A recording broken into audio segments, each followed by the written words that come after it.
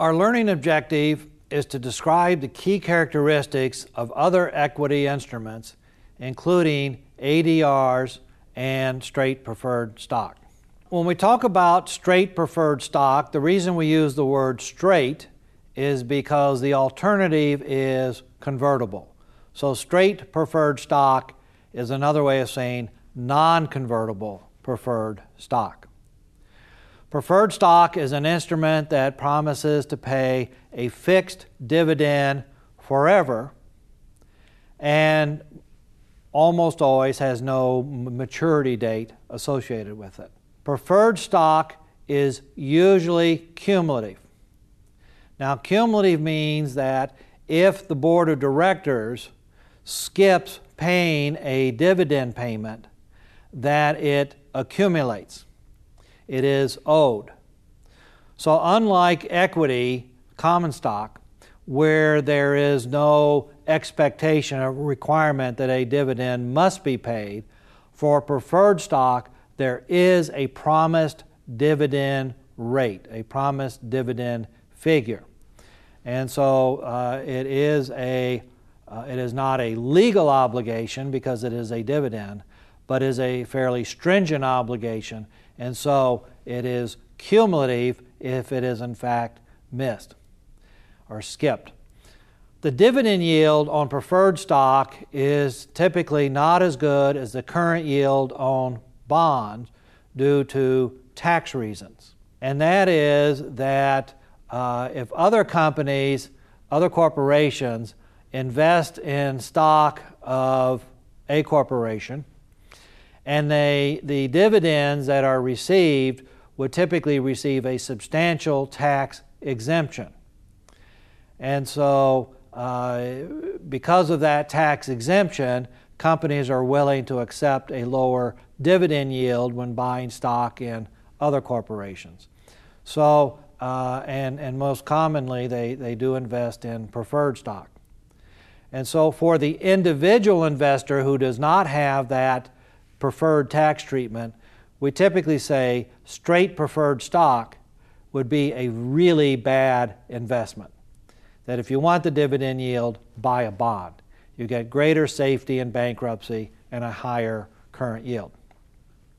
Now, if a company falls behind on its preferred dividends, not only do those dividends accumulate, but there has to be something to put a little teeth into those dividends to encourage the board to make up the dividends at the earliest opportunity. And that teeth comes in the form of a transfer of power in the firm from the common stockholders to the preferred stockholders, in which the preferred stockholders can start to elect people to the board of directors.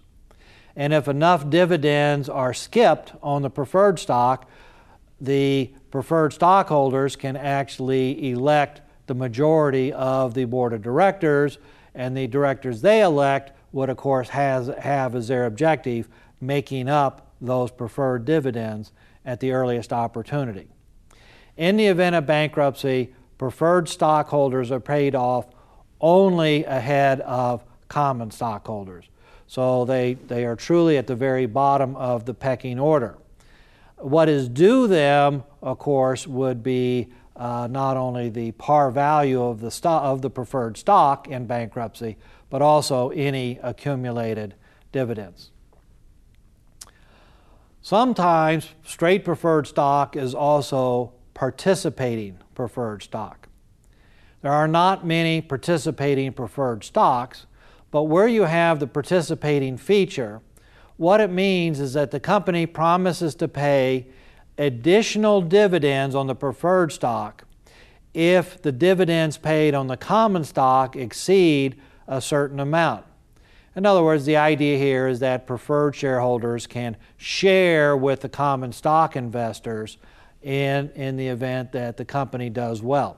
For example, if the preferred stockholders are promised annual dividends of $2 per share, a participating preferred might say, if the dividends on the common stock exceed $2 per share, then preferred shareholders would be entitled to whatever the actual dividend paid to the common stockholders was. Again, there's very few in existence. Another type of equity security is an American depository receipt, known as an ADR. When you buy an ADR, you are not actually buying stock, you are buying a receipt that is a claim on shares of stock. Typically, an ADR would come into existence when a bank would acquire shares of stock in a company and then issue receipts that are claims on those shares of stock. So in a sense, it's meant to represent a pass-through type vehicle. So you indirectly own the stock. Sometimes an ADR may be a claim, each ADR may be a claim on one share of stock. Sometimes it may be a claim on multiple shares of stock. So if you invest in ADRs, you need to be familiar with exactly what the terms of the ADR are. ADRs may be sponsored or unsponsored. A sponsored one means that the company whose shares is involved is promoting and participating in the issuance of ADRs. Unsponsored means that for some reason the bank that is holding the shares has decided to do this on its own. To my knowledge, there are no new ADRs being created today.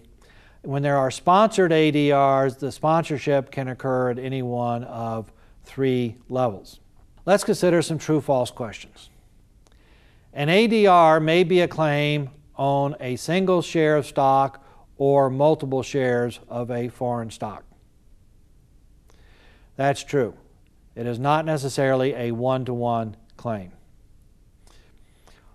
Holders of participating preferred stock get the same increase in dividends that holders of common stock receive. Well, that one's not quite true. They would get additional dividends depending upon how much dividend was in fact paid to the common shareholder. So it's not an automatic whatever the dividend on the common stock is. So this statement is really false. Holders of preferred stock usually have no recourse if a dividend payment is missed. That, of course, is false, because if enough dividend payments are missed, they can begin to elect people to the board of directors.